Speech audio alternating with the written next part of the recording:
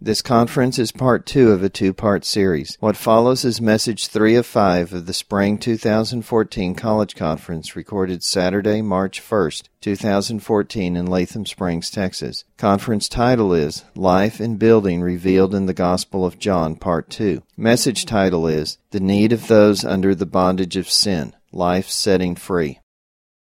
All right. Praise the Lord. We're going to get into another chapter right now, John chapter 8. So if you could turn your outline to message 3.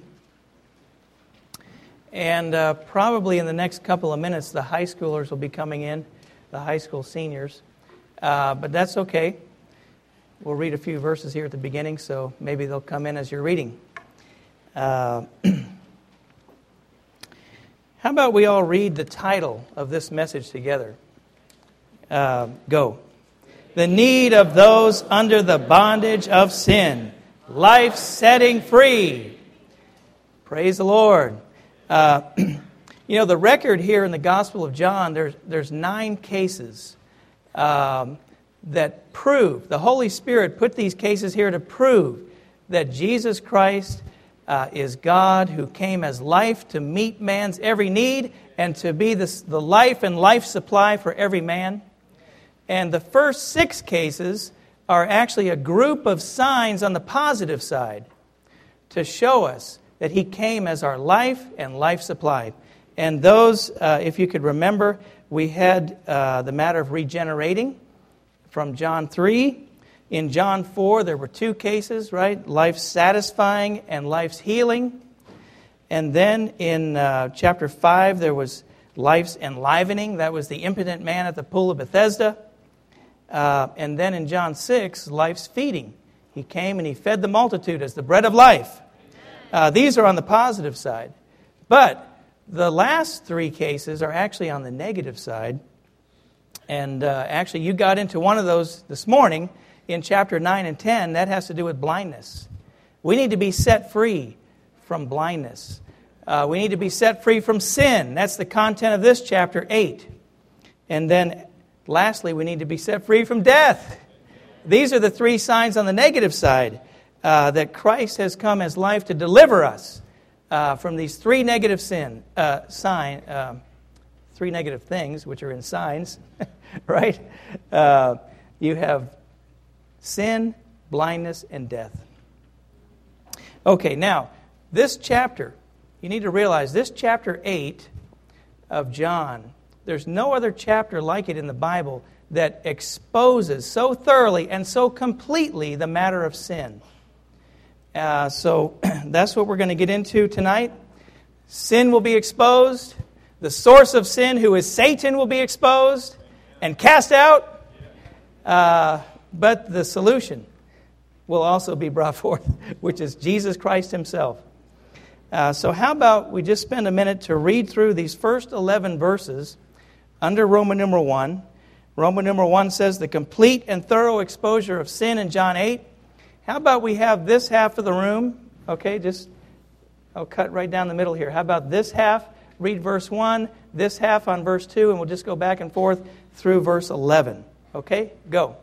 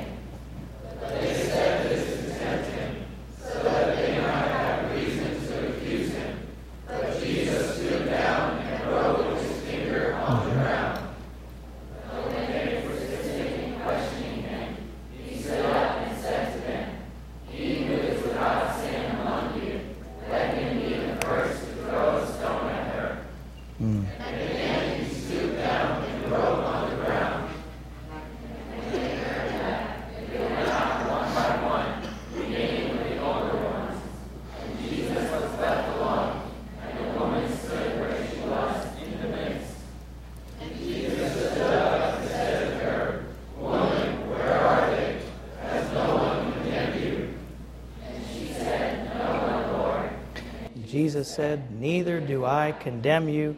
Go, and from now on sin no more." Well, that's the story. The Jews there, the religious ones, they were bothered by this man named Jesus. Everybody was flocking to him. And he was causing trouble with their religion and with their practices and so forth. And they wanted this guy out of the way. In fact, there's some verses in other chapters that say they wanted to kill him. So, at this point, they thought they had him. They had some ground to accuse him, right? They actually caught someone in the middle of committing adultery. I don't know what happened to the guy, but they brought the girl, they brought the woman. They brought the woman, and, they according to the law of Moses, they should have stoned her, but they didn't. They brought her to Jesus because they thought, we finally got this guy.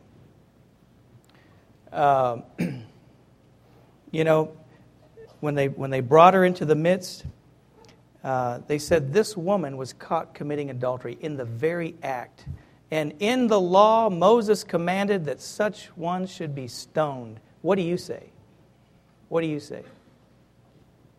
Earlier in chapter 3, we've got the verse here under Roman numeral 3, point C. You see John 3:17?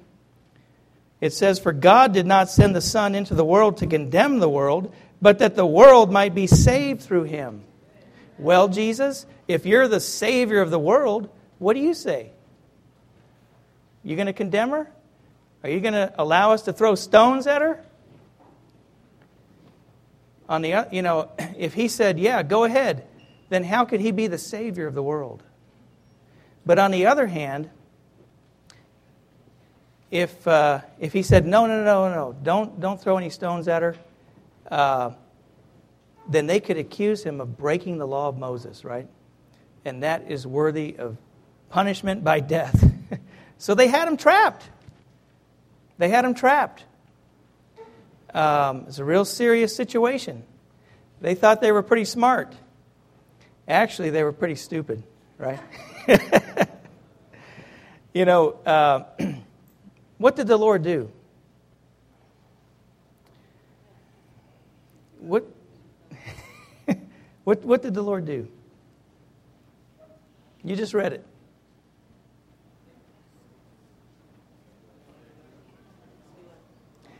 Huh? Okay, before that, listen. Before he said, "He who is without sin, let him throw the first stone," before he let her go, it says he stooped down on the ground and he just wrote, right? He just wrote on the ground. He didn't say a word. Many people over the centuries have speculated, what was he writing? Nobody knows. It's not recorded there. But anyways, the effect of his not saying a word, but just stooping down to the ground to write, it calmed the crowd down. They were there. They were probably tossing their stones, right? "Come on, Jesus, what do you say?" They were ready to do away with this lady, right? They were hot. They were boiling. They were ready to kill Jesus. That's what they wanted to do. But he just said nothing. He stooped down, and the whole hot, boiling atmosphere got cooled down. This should be a lesson for us. As those who follow the Lord, don't be surprised if on some occasions you'll be confronted with a situation like this, where you'll be tempted to say yes or no, to say right or wrong. Is it right to throw stones at her or is it not? But you have to realize these kind of questionings are all wrapped up and twisted up with the tree of the knowledge of good and evil. And if you say yes, you're in trouble. And if you say no, you're in trouble. But they just want you to they want you to say yes or no so that they can accuse you. Oh, you say you're a believer in Christ? What do you think about this point? Yes or no? What do you think about this political issue? Right or wrong? And you get wrapped up. And you think you have to choose. But instead, we need to take the pattern of the Lord here, right? Sometimes it's better not to say anything. When you were reading this morning in your groups from John 9 and 10, remember they asked the Lord, the disciples asked the Lord about this blind man. They said, who sinned, him or his parents, that he would be born blind? You remember what the Lord's response was? Neither. Neither. Get out of the realm of right and wrong, yes or no.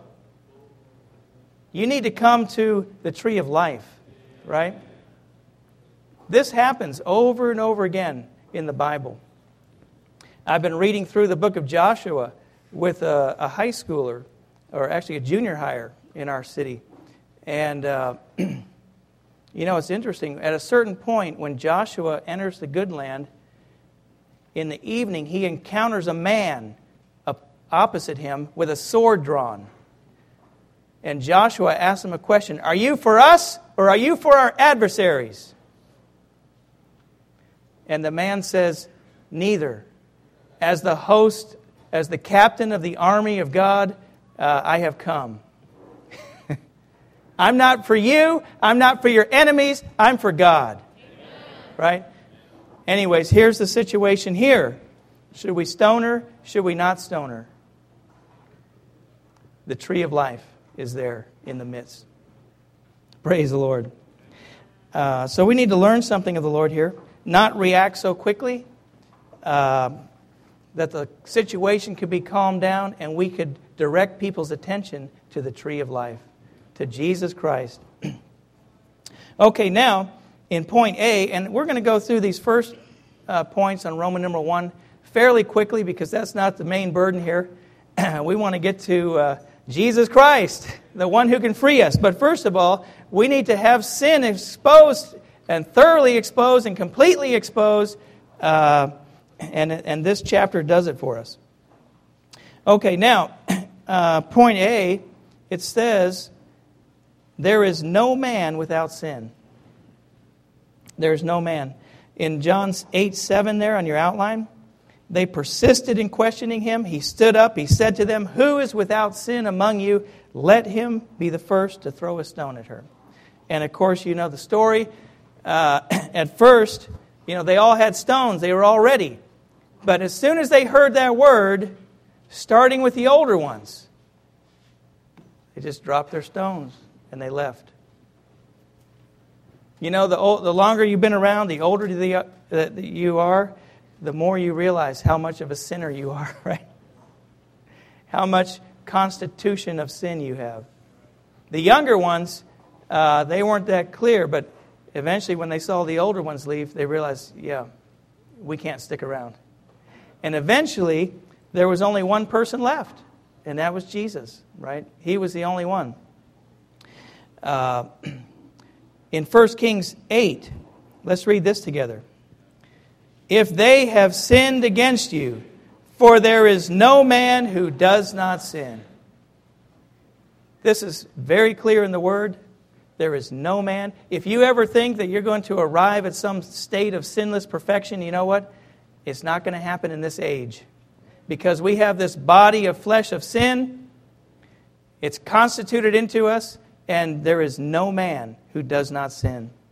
In Romans 3, it says, there is none righteous, not even one. For all have sinned and fall short of the glory of God. Okay, so this matter is really exposed here in John 8. Then B says the source of sin. The source of sin, that is the devil, Satan. He's the source. And I think we all need to read John 8:44. Go. You are of your father, the devil, and you want to do the desires of your father. He was a murderer from the beginning and does not stand in the truth, because there is no truth in him. When he speaks a lie, he speaks it out of his own possessions, for he is a liar and the father of Right. You are of your father, the devil. That phrase shows, the Father's the source, right? Like father, like son. If your father's the devil, what are you? You're the devil. You have the nature of Satan himself, right? The next verse says, he who practices sin is of the devil. And in Revelation 20, Satan, the devil, is called the ancient serpent. He's been around a long time. He's the serpent. And in Matthew 23, the Lord called the people there serpents, brood of vipers. They're just the reproduction of their father, the devil. The ancient serpent had many children. That's all of us. You might think, well, I was born of my parents. Actually, you've been begotten of the devil. I have a couple of kids. And, when they're first born, they're so precious, so lovely, so beautiful. You cherish them, you nourish them, take so tender care of them. And then at a certain point, and it doesn't take too long, it's a matter of months. But at a certain point, as you're interacting with this little child, something comes out. No!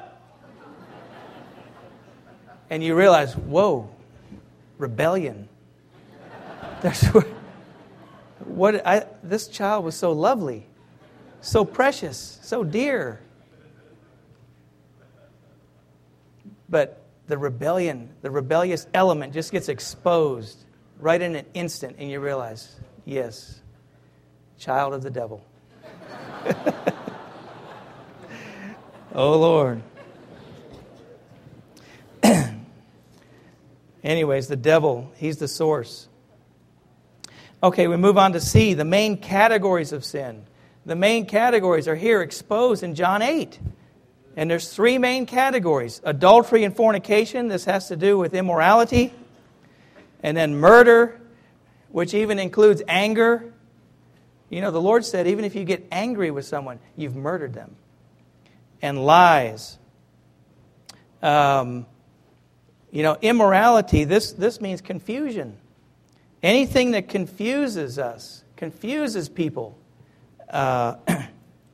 This is a type of adultery or fornication. And murder is killing, or even, like I said, anger. Anger was the first manifestation of the sin nature. Back in Genesis 4:5, when God approved of Abel's offering and he disapproved of Cain's offering, it says Cain became very angry. That got manifested, right?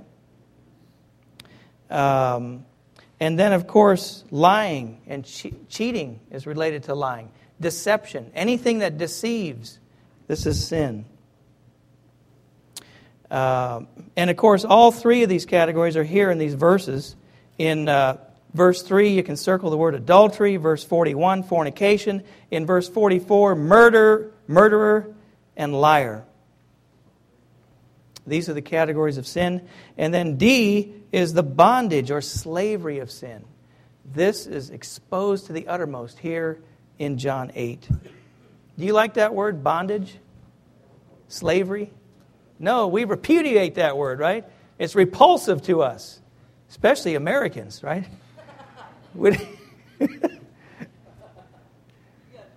This is the land of the free. Don't tell me about slavery, bondage. You want to bind me or put me in as a slave?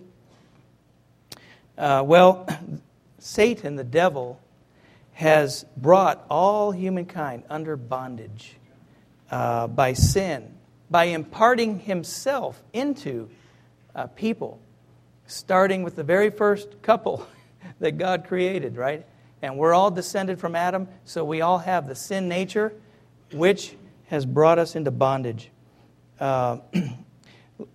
Let's read these next two verses. How about the brothers on John 8:34, sisters on Romans 7:23? Go.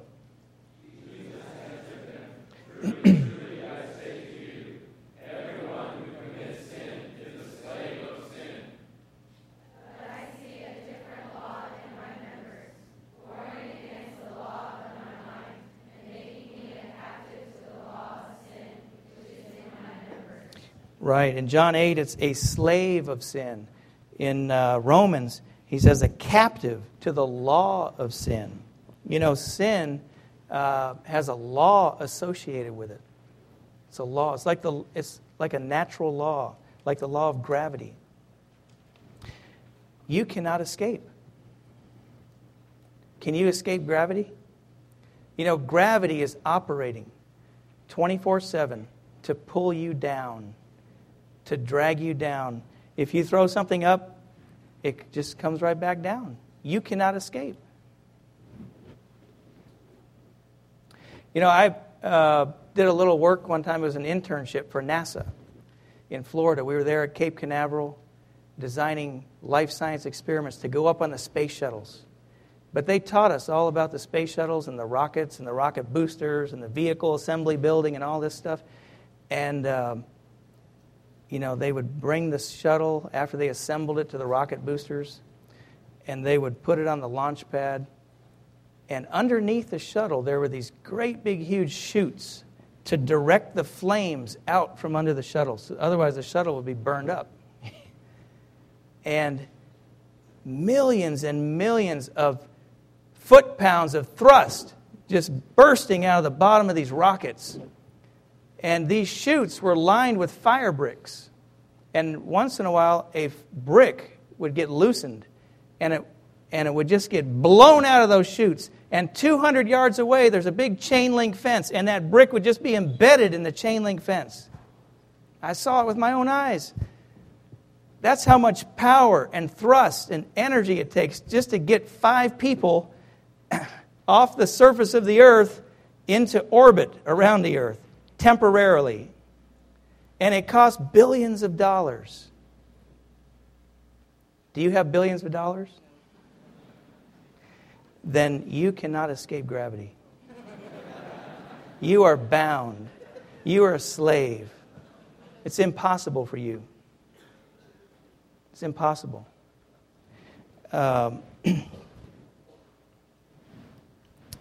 So this chapter shows us the bondage of sin and the slavery of sin, because it's a law. It's the law of sin, just like the law of gravity that's been imparted into our being. And you might even make a decision to do good, but you know what? It's temporary. Sooner or later, you're going to come back down. The law of sin is more powerful. And the issue of sin is death. Let's read John 8:24 together. Go. Therefore I said to you that you will die in your sins, for unless you believe that I am, you will die in your sins. That is the result. That is the issue of sin, is death. Is death. Okay, now let's move on to Roman numeral 2. Let's read this all together. Go. Religion with its law being powerless to help those under the bondage of sin. Now, in verse 2, it says, and early in the morning he came again into the temple. Circle that word temple. You know, this was the gathering place for the religious people. And all the people came to him, and he sat down and taught them. And the scribes and the Pharisees, circle those 2 words, scribes, Pharisees. These were the leaders of the religious people. These were the educated ones, the trained ones in religion. Scribes and Pharisees. They brought a woman caught in adultery, and having set her in the midst. And then verse 5, now in the law, circle that word law. Circle the next word, Moses. Moses commanded us to stone such women. Circle that phrase, stone such women. What then do you say? In these few verses, we have a summary of religion. You have the temple, you have the scribes, you have the Pharisees, you have the law, you have Moses. Stone such women. That's religion. It is powerless. It could not help her. It could not save her.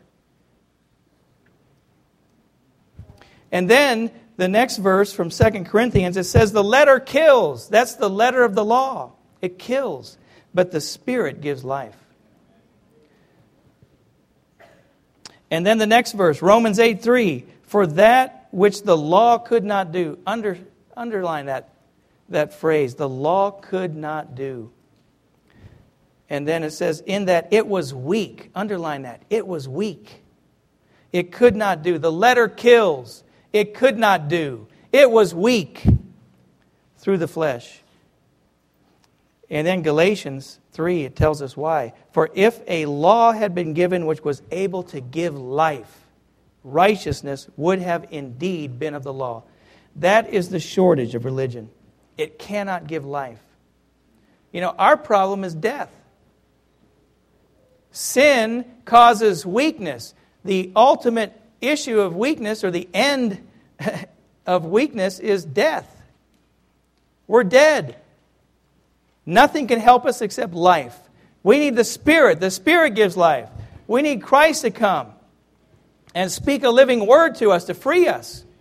You know, this is what we see in John chapter 5 with that impotent man there at the well, at the pool of Bethesda.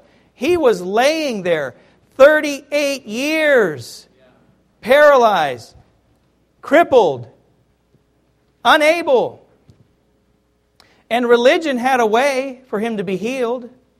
Every once in a while, an angel would come down and stir up the water, and whoever got into that water first got healed. But you know what his problem was?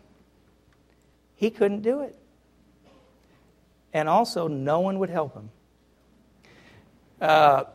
That's what he said. When the Lord came to him, he said, "Sir, do you want to get well?" He started explaining to Jesus, you know, I just can't make it. Whenever the angel stirs up the water, I can't get there in time. Someone else gets in before me. And furthermore, no one will help me. No one will help me. But the Lord, He just simply gave a life-giving word. He said, "Rise, take up your mat and walk."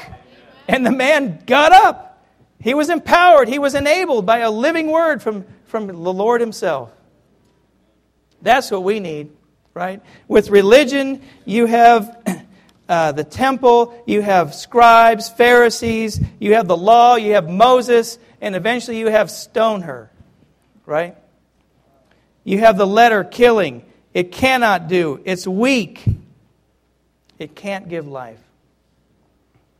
In that story in John 5, in verse 14, after the Lord spoke that living word and He got up, the Lord said, "Go and sin no more, so that nothing worse happens to you." That implies that His weakness and His sickness was due to sin.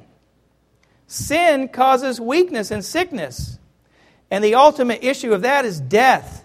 And later in the same chapter, He says, "The hour is coming and now is when the dead will hear the voice of the living God, and those who hear will live." We're just dead. The brood of vipers, those who are children of the devil, are actually just dead. And that's why nothing can help us except life. And that's why we need the next Roman numeral. How about we read Roman numeral 3 together? Go. Being powerful to set people free from the bondage of sin. Religion may be good, but you know what? It cannot give you life. And that's what a dead person needs. Everybody in the world who has not yet met the one who is life is just a walking dead person. They need life. Well, point A, this Jesus Christ, who is powerful to set people free from the bondage of sin, He is the ever-existing God, the great I am. The great I am. Jesus Christ is God. Hallelujah. You know, just last week, my gospel partner and I were out on the campus, and we met this student, and he wanted to argue with us about this point. And we just began to, we even started in Genesis chapter 1, verse 1. And we just began to go through the Bible and just show Jesus Christ is God. You know, the first verse of the Bible says, "In the beginning, God created the heavens and the earth." You know, in the New Testament, it says, all things came into being through Christ. He's the Creator. He's God. How about Isaiah 9:6? Do y'all know that verse? "Unto us a child is born. Unto us a son is given. And the government shall be upon his shoulders. And his name will be called Wonderful, Counselor, the Mighty God, the Eternal Father, Prince of Peace. How can a child, a son, be the eternal God, eternal Father, and the mighty God? It's a mystery, but it's true, right? Jesus Christ is God. And here in, I wanted to point to this verse in Exodus first. You know, we use this phrase, the great I am. Well, that comes from Exodus 3:14. In this chapter, Moses met God in a burning thorn bush. He saw a bush burning but not being consumed, and he started going over to check it out. And when he got close, the voice came and said, "Take the sandals off your feet, because the ground you're standing on is holy ground." And God began to speak to him and say, "You know, I want you to go back to Egypt, and I want you to rescue my people. My people are there in bondage, and I want you to bring them out of Egypt. You need to speak a word to Pharaoh and tell Pharaoh to let my people go." And Moses asked God, he said, well, when I go back to your people, they're going to ask me, what's the name of this God that's sending me to them? What shall I tell them? What is your name? And let's read Exodus 3:14. This is God's response. Go. And God said to Moses, "I am who I am." And he said, "Thus you shall say to the children of Israel, I am has sent me to you." I am. That's his name. With no qualifiers, right? I am. Whatever you need, I am. He's the self-existing, ever-existing God. Well, in John chapter 8, 3 times the Lord refers to himself as I am. In verse 24, he says, "For unless you believe that I am, you will die in your sins." In verse 28, "When you lift up the Son of Man, then you will know that I am." Well, I know in some translations of the Bible, they insert the word He there. I am He. So when you read that, you might not be so impressed with this title of God in Exodus 3:14, I am. But actually, when translators, if it's a direct literal translation from the Greek into English, if they add words, they should put them in italics to indicate to the reader that it's not there in the original text, but they supplied the word in order to make it read more smoothly or more understandable in English. Well, the King James Version, for example, is a literal translation, and they add the word He, but they put it in italics. Well, some people may, come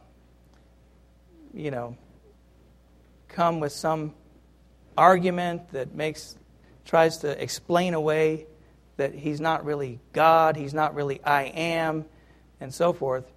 But the next verse is very clear. That's in 58.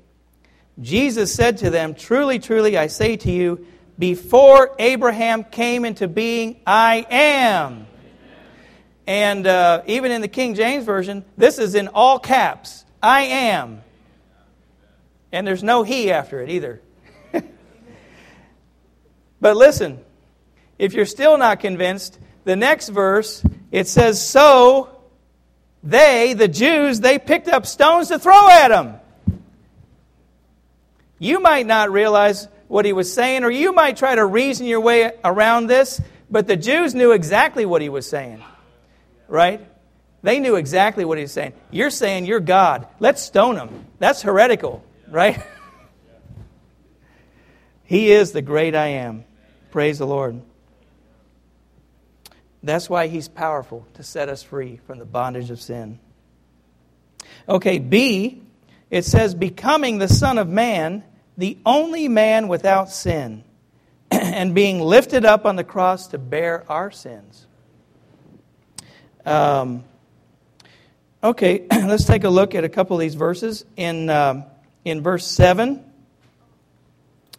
this is where he stands up and he says, "He who is without sin among you, let him be the first to throw a stone at her." So who is without sin? Well, then verse 9 says, "And when they heard that, they went out one by one, beginning with the older ones."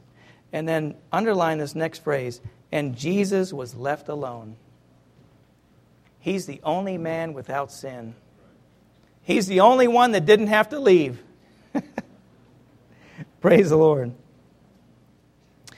In verse 28, this is where he refers to himself as the Son of Man. Yes, he's the great I am. He is Jehovah God, the eternal, ever-existing, self-existing one. But yet he's also the Son of Man. And here it says, "When you lift up the Son of Man, then you will know that I am, and that I do nothing from myself." I love that phrase. I do nothing from myself. The fact that he became the Son of Man implies a humbling, a lowering of himself to reach us. You know, he is God. He's the great I am.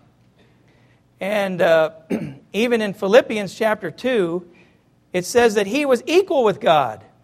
But he did not consider that equality with God a treasure to be grasped, to be held onto. But instead, he emptied himself. He lowered himself. He humbled himself. He became subject to the Father. You know, the three of the Godhead, Father, Son, and Spirit, are equal. They're God. They're one. But the second of the divine Trinity submitted himself to the Father and humbled himself and emptied himself and became in the form of a man. Even it says, as a slave, not just a man, but even a slave, a servant. He came to serve God and to serve man. And then he humbled himself even lower, to be obedient even to the death of a cross, the most humiliating, despicable kind of death at that time, instituted by the Roman government. So this matter that he became the Son of Man is a tremendous point. The Son of Man, the only man without sin. You know, because he was without sin, he could have done anything he wanted. And it would have been good and it would have been perfect. It would have been sinless. But instead, he chose to be subject to God the Father. Like it says here, I do nothing from myself, but as my Father has taught me, I speak these things. He stood in his position as a man, submitting to God the Father. And because of that also, in Hebrews 4:15, it says that he can be touched with the feeling of our weaknesses. Do you have weaknesses? Do you have temptations? He's been tempted in all respects like us, yet without sin.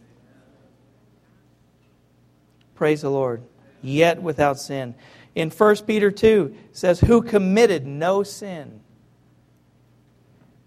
nor was guile found in his mouth. The other day, an older brother who's fairly new in the church life, he wanted to fellowship with me about something. And basically what he wanted to fellowship about was he's having trouble with his mouth, criticizing and complaining and murmuring. You know what? That's all of our case, right? He thought he was unique, but anyways, we got through that. Had some good fellowship on the blood of Christ and confessing to the Lord. But listen, with Christ as the Son of Man who knew no sin, there was no guile in his mouth. No impurity coming out of his mouth. And then it says in verse 24, who himself bore up our sins in his body on the tree. So this Jesus Christ is powerful to set people free from the bondage of sin because He's the ever-existing God, the great I am, but also because He became the Son of Man to reach us, the only man without sin, and was lifted up on the cross to bear our sins. Now, I want to share something here about this matter of being lifted up. For redemption, what we often think about is the Lord dying for us as the Lamb of God who shed His blood for our sins, right, to pay the price for our sins. But the Lord uses this phrase in John a couple of times, lifted up. If I be lifted up. And we have to see that, okay, for redemption, the Lord had to be the Lamb of God. But for dealing with the serpentine nature, the satanic nature of sin in us, He had to be lifted up in the form of a serpent. And that comes to us in John 3:14. You have the verse there? Let's read it all together. Go.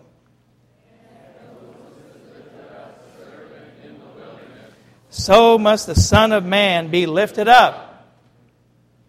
The story here comes from the book of Numbers, chapter 21. And there, Moses had led the people of Israel out of Egypt through the Red Sea. They were in the wilderness. And at a certain point, they began to complain to Moses and murmur against Moses. And God was not happy about that. He sent some poisonous snakes in among the camp of the Israelites, and they were biting the children of Israel, and they were dying. And so they repented. They said, Moses, we've sinned against you, against God. Please pray to God to free us from these poisonous snakes. So Moses prayed to God, and God told Moses, okay, make a serpent out of bronze or brass, and then lift it up on a pole, and whoever looks at that serpent will live. Strange, right? Strange. Until you realize that Satan himself is the ancient serpent. He's the ancient serpent. And he has injected his poisonous nature into us and begotten us to be all of his children, children of the devil. We're a brood of serpents. But he wanted to deal with the source of that serpentine nature.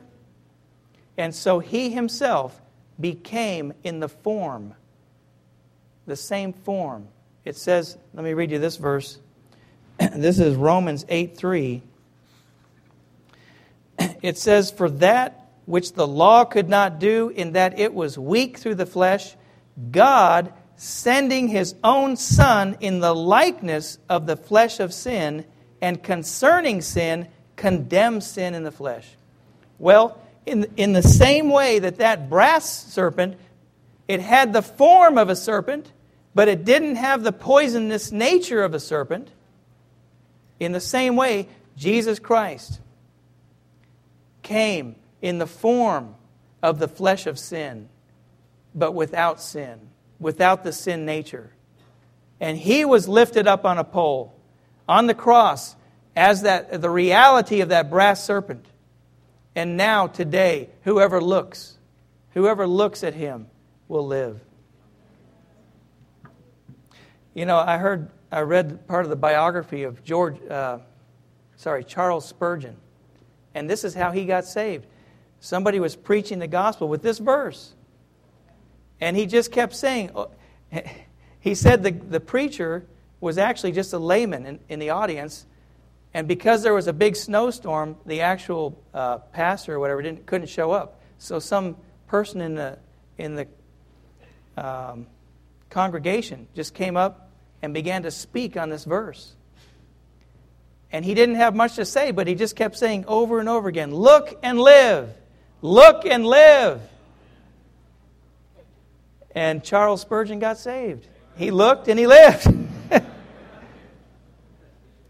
But praise the Lord, Jesus was lifted up as the reality of the brass serpent to deal with the serpent himself. And in John 12:31 and 32, the Lord says this. He says, now is the judgment of this world. Now shall the ruler of this world be cast out. And I, if I be lifted up from the earth, will draw all men to himself. His being lifted up is totally associated with the casting out of that old serpent. By him being lifted up on the cross, Satan got exposed, got judged, and got cast out. Praise the Lord. The source of sin. Sin, which is in us, dwelling in us as a law operating, got dealt with. Praise the Lord. Okay, now let's move on. Qualified to condemn sinners, but he would not. Praise the Lord. Well, who is qualified to condemn you? Right? Who is qualified? Who has this position to condemn you? You know, when we were kids, sometimes we condemn our brothers and sisters for this or that. Eventually, our mom said, if you don't have anything good to say, don't say anything at all. Did your mother ever tell you that? We're not qualified. We don't have the position or the qualification to condemn anyone, right? Or to criticize anyone. But there is one who does, right? The only one who is without sin, he is qualified. Qualified to condemn us. He has the position to condemn us. But listen, although he's qualified to do it, he would not do it. Let's read John 8, 10 and 11 together. Go. And Jesus stood up and said to her, Woman, where are they? Has no one condemned you? And she said, No one, Lord. And Jesus said, Neither do I condemn you. Go, and from now on sin no more. Praise the Lord. Neither do I condemn you. Praise the Lord. He was qualified to, but he wouldn't do it. Because why? Because, as it says in the next verse, he is the Savior of the world. Praise the Lord. Then D says he's qualified to forgive man's sin. And I like this verse in Matthew 9 because not only is he qualified to forgive, it says here he has authority on earth to forgive sins. He has the authority. Praise the Lord. Now, let's move on to E. Able to set people free from sin and to save man from the result of sin. Well, Satan's subtlety, his subtlety was not merely to cause us to do something wrong. Even way back in the beginning with Adam and Eve, it's not that he caused them to disobey God. That's not the main issue. I mean, disobedience is not good, but that's not the main issue. You know, if I tell my children when they're real young, don't get into that cupboard where we have all these cleaning supplies and Clorox and ammonia and whatever else. Don't get into that cupboard. Don't touch that stuff. Well, one day, one of my children might do that. They might disobey me and open that cupboard and look at the liquid and say, oh, this is interesting, and take the lid off and might even taste it. Well, if that happened, do you think I, as the father, am going to be so much concerned that he disobeyed me? No, I'm going to be concerned my kid just got poisoned.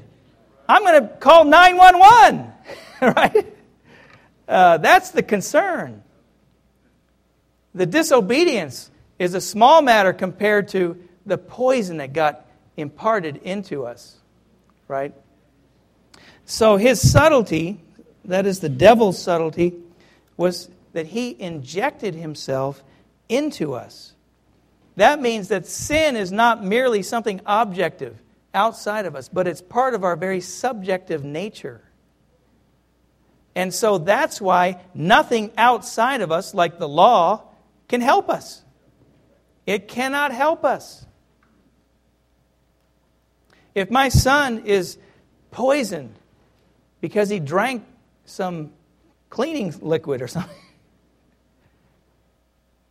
if I show him the science book on what happens when you drink Clorox and how it's going to affect you, and it has no effect. It's not going to help him at all, right? We need something to come inside of us, right? And that's Christ Himself. He comes in as life, and He counteracts the very serpentine nature in our being. Confucius can't help you. Plato can't help you. There's a lot of philosophers, even today, modern day philosophers, and ancient philosophers. They know the problem with man. They can identify the problems with society, but they have no way to help. They have no solution, because the problem is not outside of man. The problem is inside. It's in our very nature. So here, the point with these verses, in verse 32, it says, the truth shall set you free. But in verse 36, if therefore the Son sets you free. It's a person that sets us free, right? The truth here in verse 32, that word truth is not doctrine, it's reality. The same word is translated as reality in John 14:6.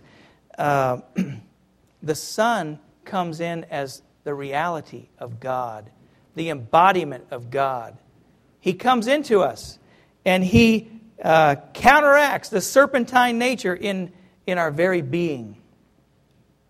Praise the Lord. And He also saves us from the result of sin. If you look at verse 51, let's read that together. Truly, truly, I say to you, if anyone keeps my word, he shall by no means see death forever. Death is the issue of sin. It's the result of sin. But once sin is dealt with, then spontaneously the result of sin is also dealt with. Okay, now we come to the final point. F. Let's read this together. The way of setting free from sin by the light of life and the Son as reality. And everybody on John 8:12. Go. Therefore Jesus spoke to them, saying, I am the light of the world. He who follows me shall by no means walk in darkness, but shall have the light of life.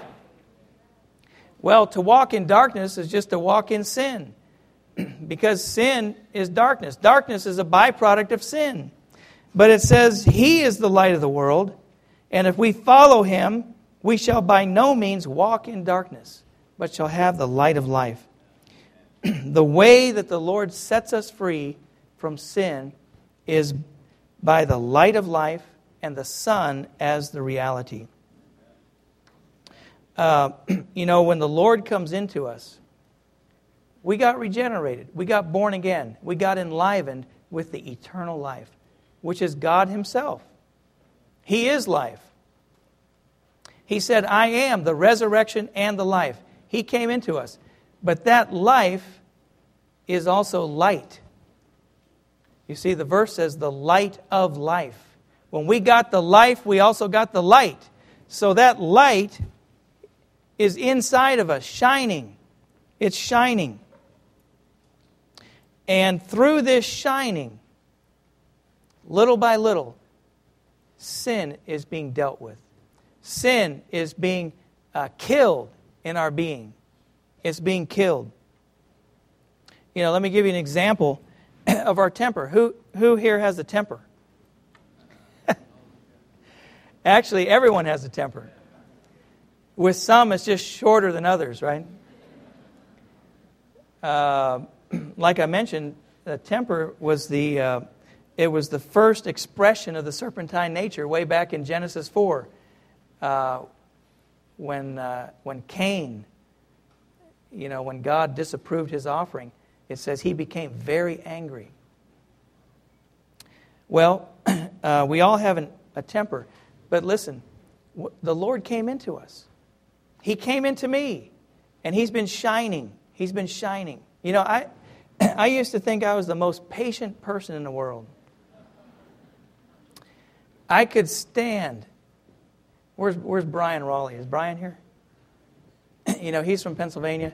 Brian, I could stand in a cool mountain stream in Pennsylvania with a fishing pole and all day long and catch nothing and be totally content. I was so patient. But then one day I got married. And my quote, patience, it got tested. It got tested. And I realized, you know what?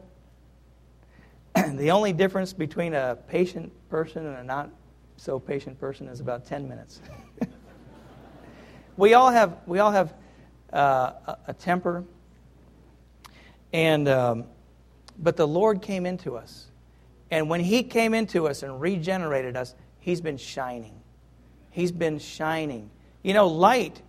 Even to this day, back when I was in college, they didn't know. I don't know if they still don't know, but whether light is a particle or a wave, is that still a debate out there? Okay, yeah. Well, when light comes in, it can actually kill things. Light kills bacteria. In fact, they use UV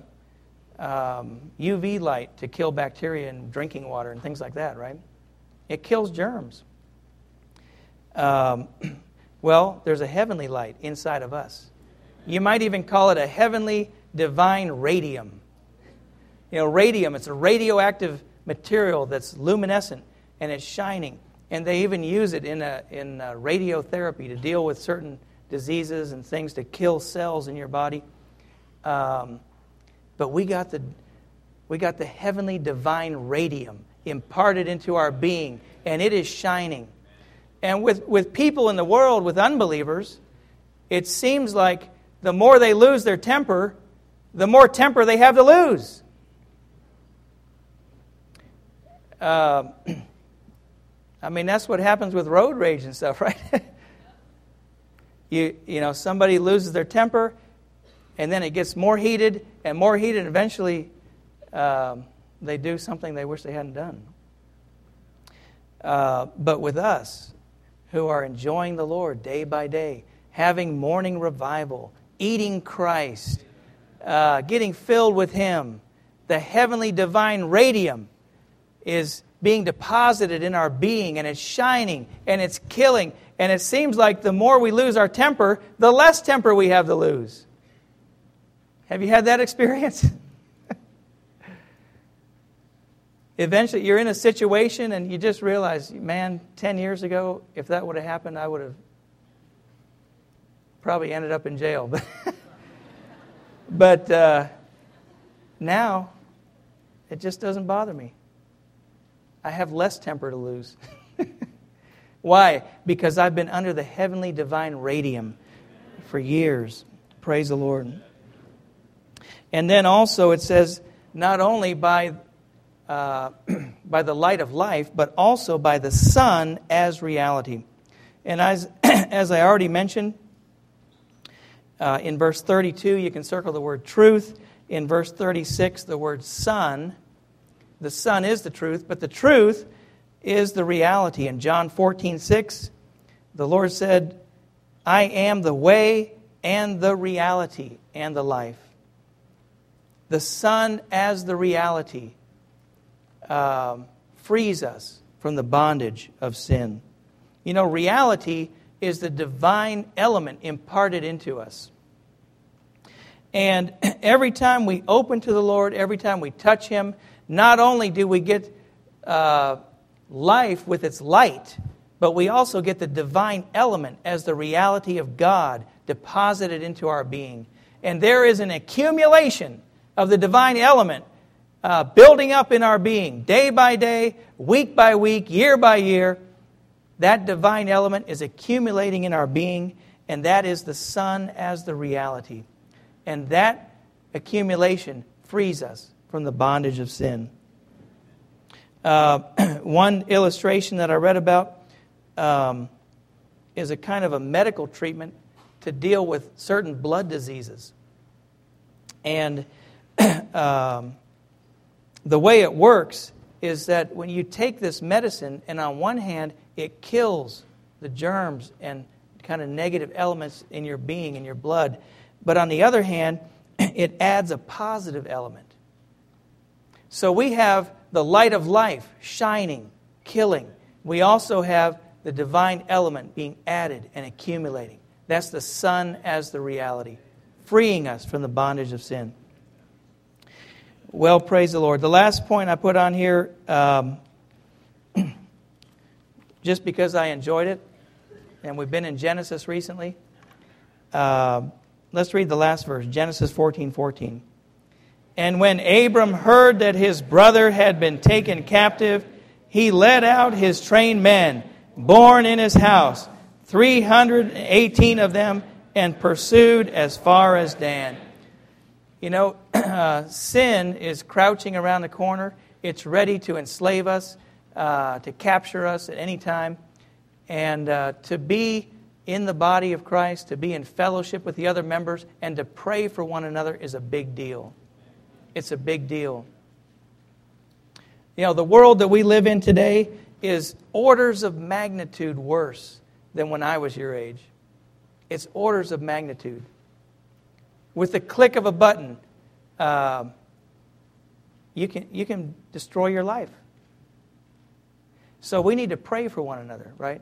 In this dark age, yes, praise the Lord, we have the light of life within us. We have the Son as reality in us, but we also have one another to pray for each other, right? To pray for each other, and even to speak to one another, the divine reality. I enjoyed the message last night about the water, right? We can actually give the living water to others. Praise the Lord. Well, we need to end here.